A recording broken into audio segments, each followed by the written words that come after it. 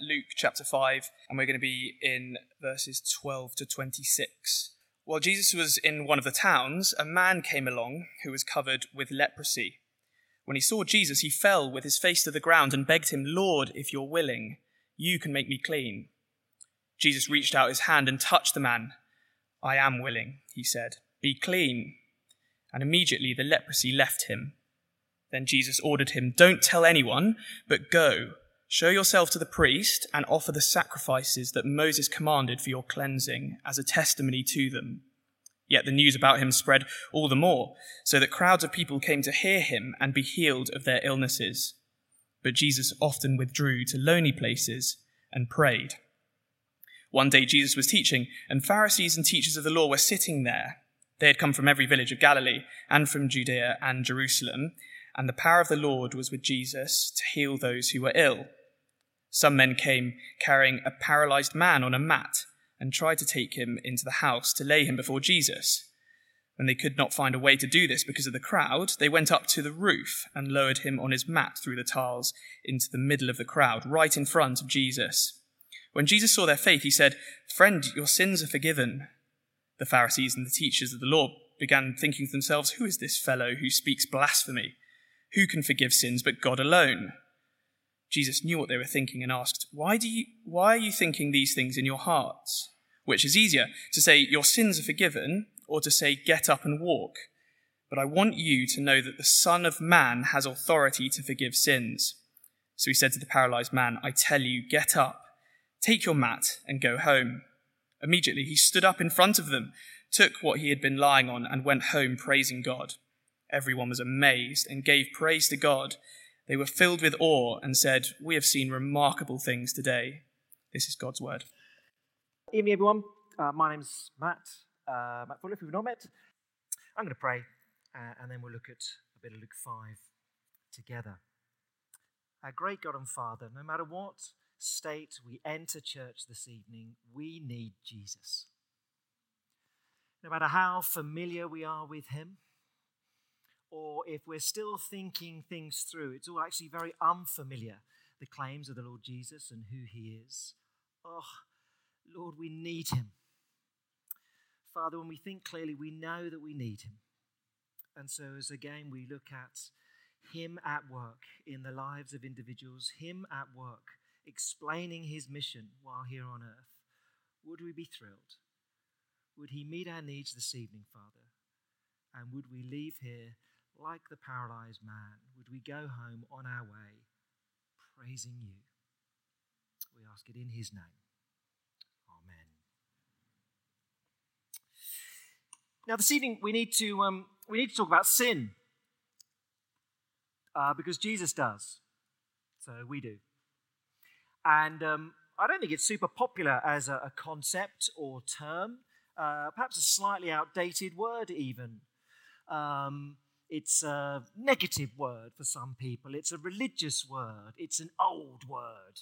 It's a bad word, some would say. All right, if you don't like it, go for something else. Guilt. That's still contemporary. I think people still like to talk about guilt. So depending upon where you stand on the political spectrum this week, well, Boris Johnson, he's guilty of many things, but depending where you stand, he's guilty. He's guilty of inciting hatred and violence in this country, perhaps. Or Jeremy Corbyn, he's guilty of surrender, perhaps. Or Donald Trump, he's guilty of abusing his office, maybe. Or the Democratic Party, they're guilty of a witch hunt. And every world leader, according to Greta Thunberg, if you see her, oof. According to Greta, every world leader is guilty. And they have failed us, and we will never forgive them. It's slightly intimidating. Did you see that little clip of her? So guilt's something we like to throw around still. That's used all the time. You're guilty, you're guilty, you're guilty. You're all guilty. You're guilty of not thinking like me, so you're guilty. That's quite common still. Sin may not be, but the language of guilt, moral outrage, that's still highly contemporary. So it's a slight irony in our culture where, in one hand, our culture likes to say, hey, you do you and I'll do me, and just chill out, and everyone lives how they want to live. But if I disagree with you, I despise you, and you are morally outrageous. And that's sort of how it works. We kind of want both alongside. So guilt, well, there's plenty of guilt flying around. Our culture is undoubtedly more secular than it was. But you're guilty, or you should be asking for forgiveness. That language, well, we've seen it in Parliament this week. Still quite common. So I read an article a little while ago. There was a fascinating article. David Brooks is writing in the New York Times on the strange persistence of guilt. Let me just quote you a little bit of it that he writes. She says, everyone still feels guilty on some issues. You and I, we may see a picture of a starving child in Sudan, and we know inwardly we're not doing enough. Whatever donation I make to a charitable organization, I could have given more, and I feel a little bit guilty about that. I can never diminish my carbon footprint enough. He goes on, gives all sorts of examples. You may fill your car with petrol. You feel a bit guilty about the CO2 it'll produce. You take an airline flight. You feel a little bit guilty because flying's bad and Greta goes by boat, and surely that's better. You buy anything with plastic, you feel a bit guilty about that. And then you think, no, I'm going to use China, and then you wash up with a detergent. You think, well, that's bad, isn't it, as well? So I feel guilty whatever I do. You just low level feel guilty. So he goes on to say, today people still have a sense of guilt. Dare I say it's sin? But no longer a sense that they live in a loving universe marked by divine mercy, grace, and forgiveness. See what he's saying? So we live with it depends upon who you are, how thick-skinned you are, but I'm not doing this wrong, But there's nowhere to go for forgiveness in a secular world. And so we struggle with that. You might think, he's overstating his case a little bit. But then a few weeks ago, this headline was in the Times. Patients expect GPs to heal their souls as the church's role declines. And the article goes on to say, well, people going to their GPs now and say, well, what's your problem? What part of the body is it? Well, actually, their concerns, they'll say, my ear, it's a bit hearingless or whatever. But actually, I've got this guilt, anxiety, loneliness. And the GPs are making the observation, hold on a minute, that's not our thing. We're the body. So the article says people are embarrassed to talk about religious or spiritual questions in the 21st century, and so go to the GPs with them. But as one GP observed, it's not clear to me that as a group we have the skills for this. We can deal with the body, but not with guilt. But Jesus can. That's why he came. So you may not like the language of sin, or you may think it's familiar, but the language of guilt, very common in the 21st century. We love to throw it around. They're guilty, they're guilty, they're guilty. Actually, I feel a little low-level guilt. And if you never feel any guilt about anything, you may well be a very unpleasant person if you never think you do anything wrong to anyone else. And if that's you, you're most welcome, and keep listening. Jesus then, what does he come for? He's come for sinners. If you're joining us tonight, we're spending a good chunk of this term in Luke chapters 4 to 9. And three questions really get answered in Luke chapters 4 to 9. Who is Jesus? Why did he come? And how do people respond to him? And we see the opposition starts to grow and grow and grow back. Who is Jesus? Why did he come? And how do people respond to him? Here in chapter 5, the issue is very much sin. So we had last time, chapter 5, verse 8, Peter sees who Jesus is and says to him, chapter 5, verse 8, "Go away from me, Lord. I am a sinful man." We have in the reading we had just now from Thomas, chapter 5, verse 20. When Jesus saw their faith, he said, "Friend, your sins are forgiven." And then we'll see next time a key purpose statement, really, from Jesus. Why did you come, Jesus? Chapter 5, verse 32. I have not come to call the righteous, but sinners to repentance. I've come for sinners. Why did Jesus come? He's come for sinners, to deal with their guilt. So look, these two accounts of the man with leprosy and the paralyzed man, we're going to work through it like this. We can look at the exclusion of sin, the cleansing of sin, the forgiveness of sin. Okay? Those three. The exclusion of sin, the cleansing of sin, the forgiveness of sin. It's all about sin. Let's work through them then. First then, the exclusion of sin. Chapter 5 and verse 12. While Jesus was in one of the towns, a man came along who was covered with leprosy. Now, in the first century, leprosy is a miserable disease. Well, it's still a miserable disease. But in the first century, had probably a much greater fear associated with it than cancer would today. You get the diagnosis, cancer. You think, ooh. But, they can certainly, it's treatable. You can make a full recovery. Back then, leprosy, in fact, really, all the way until 18th century. Leper colonies all over Europe for years and years as the centuries rolled by. The strange thing is, biblically, it gets used by God, disease that's in the world, it gets used by him as a visual aid for sin. If you go back in the Old Testament, in particular, Leviticus chapters 13 and 14, two pretty dense chapters about leprosy as a picture of sin. Now, in part, these rules they're just for health and hygiene. It's an incredibly contagious disease. It's utterly miserable. You get sores on your skin. You get corruption within your blood. It eats away at your bones. But the reason there's so much detail in the Old Testament is for the theological reason. To say this disease, leprosy, it teaches you about sin. Let me just draw out three things. Okay, it's a picture of death. It's contagious and it's lonely. Let me draw those out. Leprosy. First of all, it's a picture of death. This man, if you'd met him, like all lepers, you're diagnosed with leprosy, you're obliged to, I won't demonstrate, but you're obliged to rip open your clothes. And that's how you walk around, with torn garments. And you don't cut your hair, you let it grow and grow and grow. So you wander around with long hair, not cut, and all your ripped clothes. Do you know the only other reason you would do that biblically? If someone has died.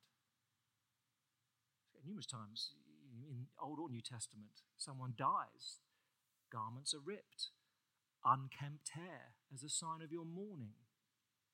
In other words, the lepers are obliged to, told to walk around as the living dead. Because you kind of are as a leper. No hope. You're waiting for the inevitable. You're going to go downhill and die. Oh.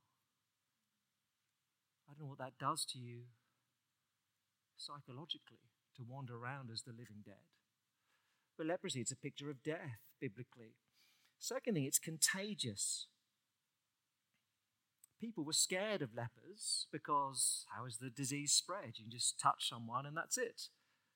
Give someone an embrace, that's it. You've got it on your hands, you can spread to your skin and into your blood. That's how it works. It's a contagious disease. Miserable. Which is why lepers also, when people walk towards them, they're obliged to shout out, "Unclean! Unclean! Don't come near me. You don't want my disease." Again, what does that do to you? You wander around as the living dead and say, "I'm unclean. Don't come near me." But the point is, it's contagious. And these things that the New Testament pick up on them and say that's what people are like naturally. We are spiritually dead. Oh, we wander around and we look fine. But in terms of our relationship with God, we're dead.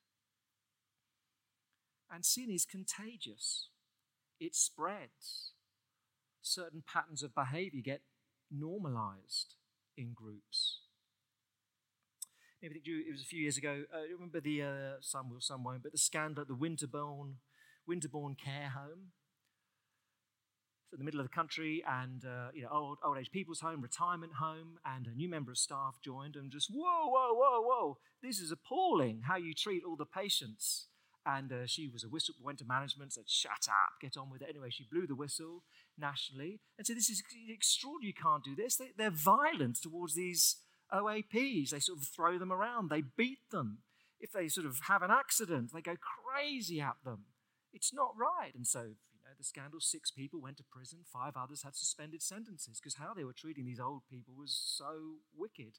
How do you get into that state? How do you get to the point as a 20-something nurse where you think it's okay to beat up an old man, to kick an old woman on the ground because she's wet herself? How do you... And of course, all of them said it was normal. We all did it. I mean, you look on and think, how can you do that? But dial it way, way back. In our workplaces, in our friendships groups, there'll be some patterns of behavior which the outsider comes in and says, that's not okay. The way you relate to one another is not okay. The way you talk about clients, the way you talk about that team, it's not okay. The way you behave after work's not okay. Sin is contagious. It's worth asking yourself the question, what patterns of the Bible are what things are that the Bible will call sin are being normalized in your life? How are you being influenced by others? And things which the Bible says, that's wrong, you think, well, it's okay. It's not too bad. Everyone does it. Because that'll happen in every culture.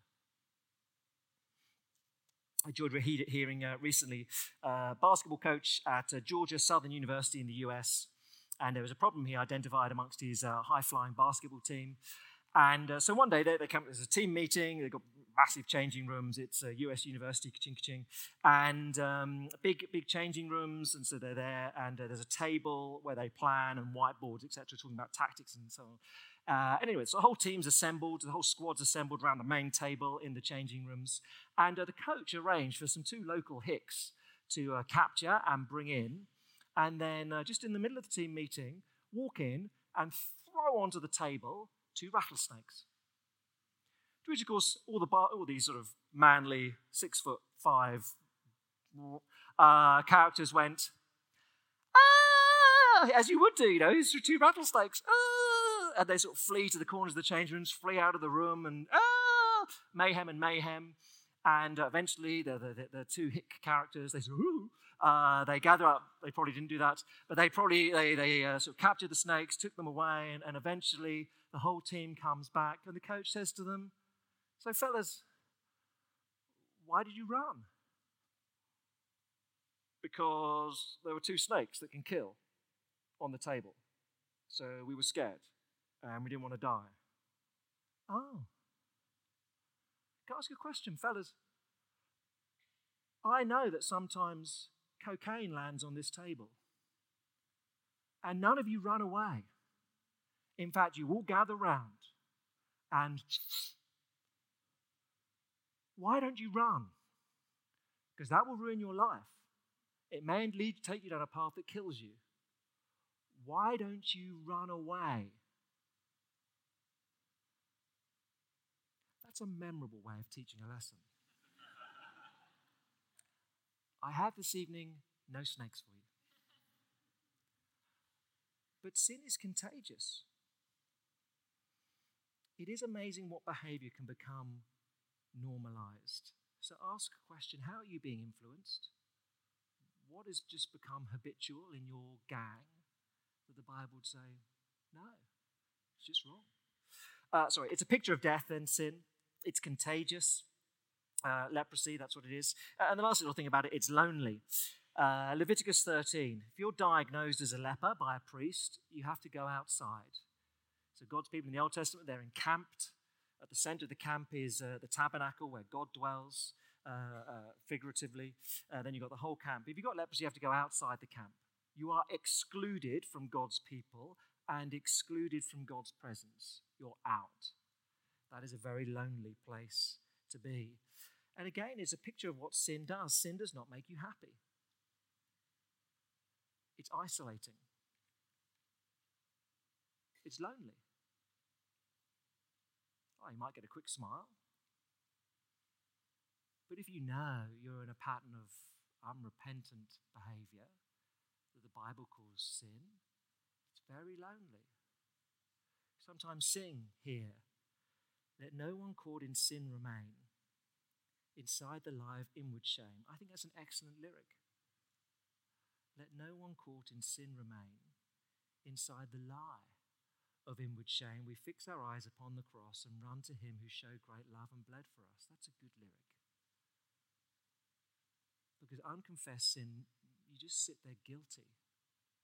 You know you're doing things which are not right. And it cuts you off. That is the biblical picture of leprosy. It's a visual aid of sin. We're the living dead, spiritually speaking. Sin is contagious. Immoral patterns of behavior will spread in a group, and it's lonely. That's how the leper felt, and he's a picture for you and me. Okay, that's the exclusion of sin. That's half a verse. At this pace, we'll be done by midnight. Let's go secondly then, the cleansing of sin. The cleansing of sin. Let's pick up the pace a little bit on this one. Chapter 5, verse 12. When Jesus was in one of the towns, a man came along who was covered with leprosy. When he saw Jesus, he fell with his face to the ground and begged him, Lord, if you're willing, you can make me clean. Now, that's a very interesting statement. Lord, if you're willing, you can make me clean. So he doesn't doubt Jesus' power. You can make me clean. But what he does doubt is Jesus' willingness. Are you willing?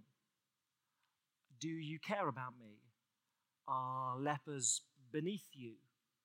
How compassionate are you? And so I'm sure to the leper's ears, verse 13 was magic. Jesus reached out his hand and touched the man. I'm willing. I am willing, he said.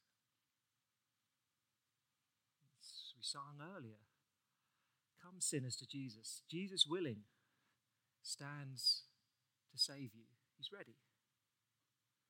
He's willing to reach out to the bottom rungs of any society, to a leper, and to anyone, to a wealthy man in the next block, Levi the tax collector, to a righteous, moral, upstanding man, the centurion in a couple of chapters' time. But his compassion will spread to anyone. He is willing. Well, whatever you've done, Jesus is ready to cleanse you, offer you forgiveness. So if you remain in the guilt of your sin, it's not because Jesus is unwilling.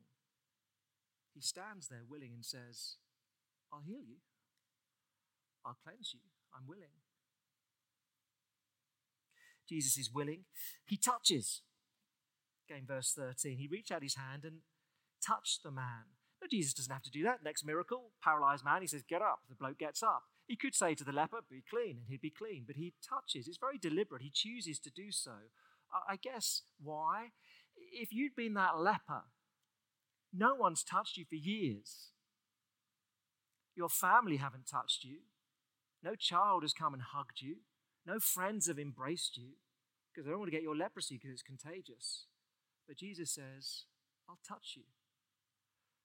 Must have been very lovely, very wonderful for this man. Jesus is willing, he touches, and so he cleanses. Verse 13. Immediately, the leprosy left him. Now that is the wrong way. So what's meant to happen, or what would normally happen, there's a leper, this thing, I touch the leper, leprosy spreads to me. What happens? Jesus touches the leper, cleansing spreads backwards. He reverses the flow. It goes the wrong way, as it were. It's not normal.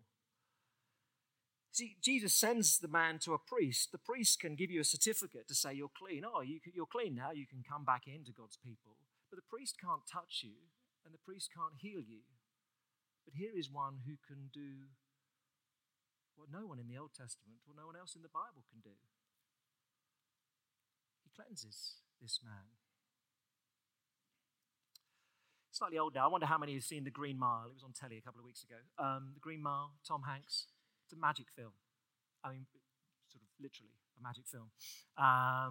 It's sort of 3 hours, and it starts quite slowly, and you think, oh, I'm not sure about this. Keep going, keep going.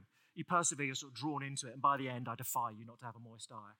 Are you crying? No. It's that sort of film. It's terrific. But if you know, so Tom Hanks, it begins, Tom Hanks, he's very, very old. He's in a retirement home. And he's reminiscing a little bit to this other woman, Elaine. They're watching a film, Top Hat. And so he's reminiscing to another old dear, Elaine. And they start talking about his time back in the 1930s when he'd been a prison guard on death row. Walking the Green Mile means you're going to do the inevitable thing and die. So he'd been a prison guard on death row.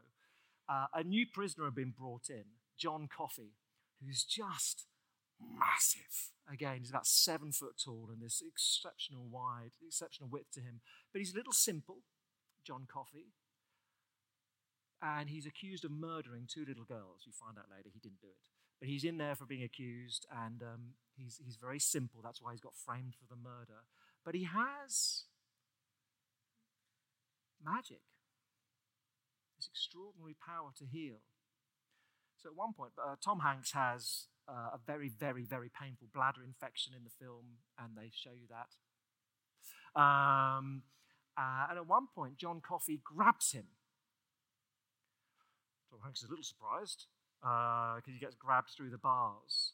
And John Coffey draws the sickness out of him and takes it into himself, and Tom Hanks is healed. And thinks, wow, this is extraordinary. So eventually persuades the warden of the prison, whose wife's got cancer, and you need to let John Coffey come and visit her. And he touches the prison warden's wife and draws the cancer out of her. It's extraordinary power to absorb sickness into himself. Oh, I won't spoil the film. But towards the end, well, that's just, you get that from the trailer. Towards the end, you go back to him as an old man, reminiscing about what's taken place. And the Tom Hanks character, he says to the other old dear Elaine, you know, John gave me a gift when he took my hand. A part of the power that worked through him spilled into me. I'm 138 years old, you know. Elaine sort of pauses. Says, he what? He infected you with life? Yeah. That's as good a word as any. He infected me with life. And Jesus here, he infects this man with life. He draws into him sin. The leprosy, it's a picture of that. And he gives to the man life. And so he says, verse 14, go. Jesus ordered him, don't tell anyone, go. Show yourself to the priest, offer the sacrifices that Moses commanded of your cleansing as a testimony to them. Yeah, go. Get your certificate that you're clean. And when you've got your certificate, you are literally allowed into God's people. And metaphorically, you're allowed back again into God's presence. In fact, physically, you can wander now back into the temple. You belong now. You were excluded by your sin, your leprosy. Now you're back amongst God's people, and you can know the Lord again. Jesus had cleansed him. The exclusion of sin, the cleansing of sin. Jesus, he withdraws, verses 15 and 16. The news about him spread all the more so the crowds of people could come to hear him and be healed of all their illnesses. Jesus often withdrew to lonely places and prayed. He's working out again. What is the key element that I want to show of my mission? I'm going to depend upon my Father. But I guess also who withdraws and doesn't heal everyone because he wants people to get, when he does heal, it's a picture.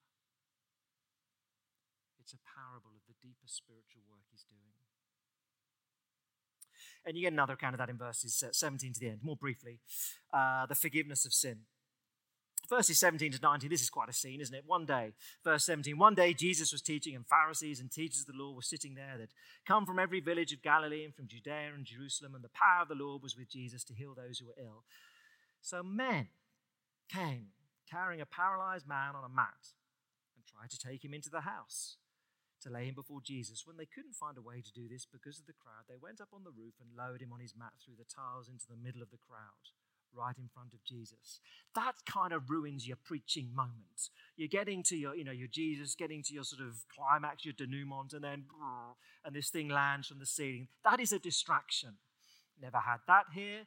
Perhaps one or two times been heckled. On one particular occasion, someone came and sort of persisted in dancing up and down the front. Feel free to never do that here at church. It sort of is a bit annoying if you're trying to preach. This is quite a distraction, and so Jesus doesn't ignore it, but he acts. 3 little surprises, then we're done. What does Jesus see?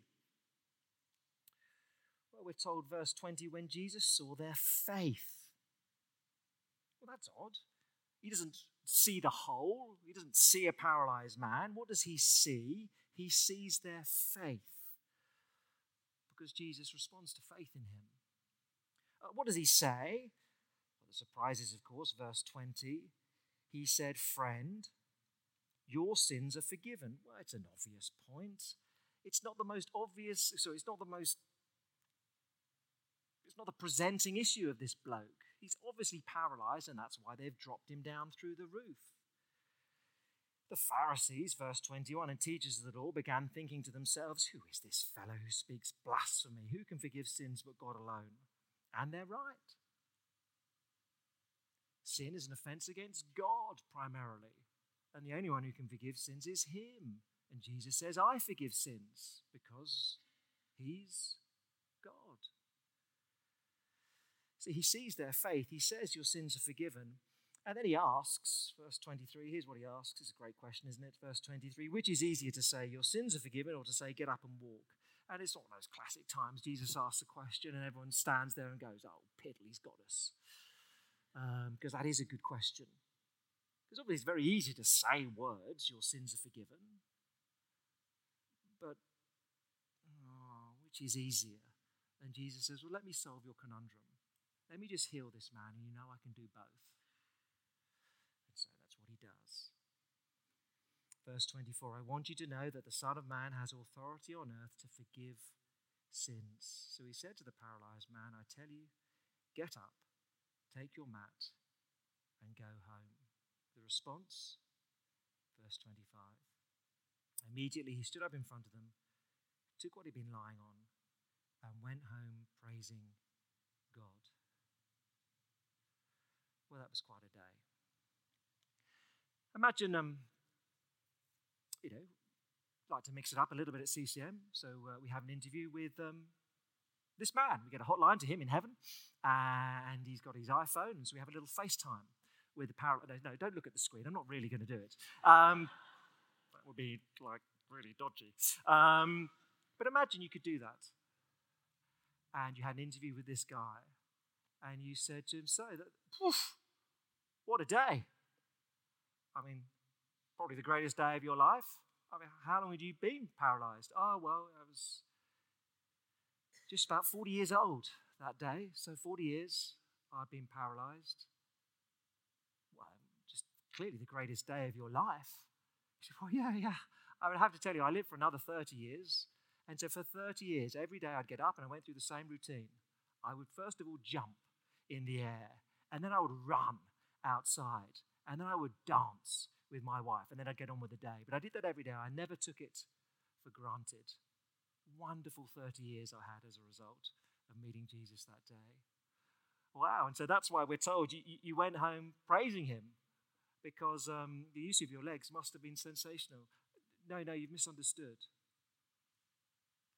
I went home praising him because my sins were forgiven. I had another 30 years on earth, walking, dancing, running.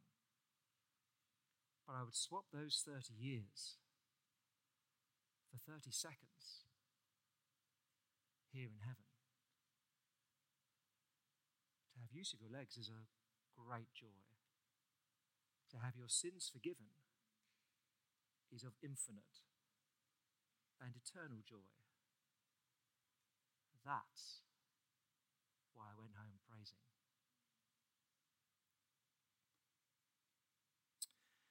For you and for me, if we know that, if we know our sins are forgiven, let's go home praising the Lord and giving thanks to Jesus. Because he came for sinners like you and like me. Sin is deeply excluding, excludes us from the presence of God, excludes us from others, makes us lonely. Sin is deeply excluding, but Jesus comes, he cleanses, and he forgives. And if you know that, you walk away praising him, and you walk away determined to walk in his way, not walking back in the paths of leprosy. So let's leave and praise him and walk his way, because he came for you and me, and he cleanses, and he forgives, and he takes our guilt away. Let's pray together.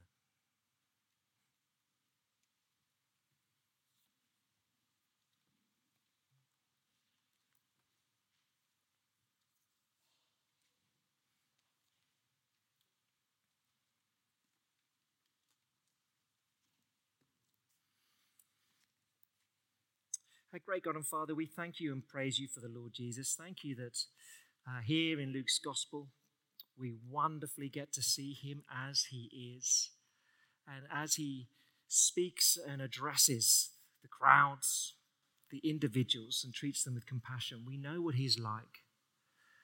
And so would we hear him this evening saying to us that he's willing to save, he's willing to forgive, he's willing to cleanse. Father, if we're here this evening with guilt, and we know it, either we've never put our faith in Jesus, or we're Christians and we know we're living in a pattern of sin, which we've got to stop, would we know that Jesus is willing, and would we tonight come to him, ask him for the first time or again to cleanse us, to forgive our sins? And Father, for all of us, would we know that there is nothing that compares to that? It is of eternal and infinite worth. So would we leave here rejoicing and determined to walk his way? Amen.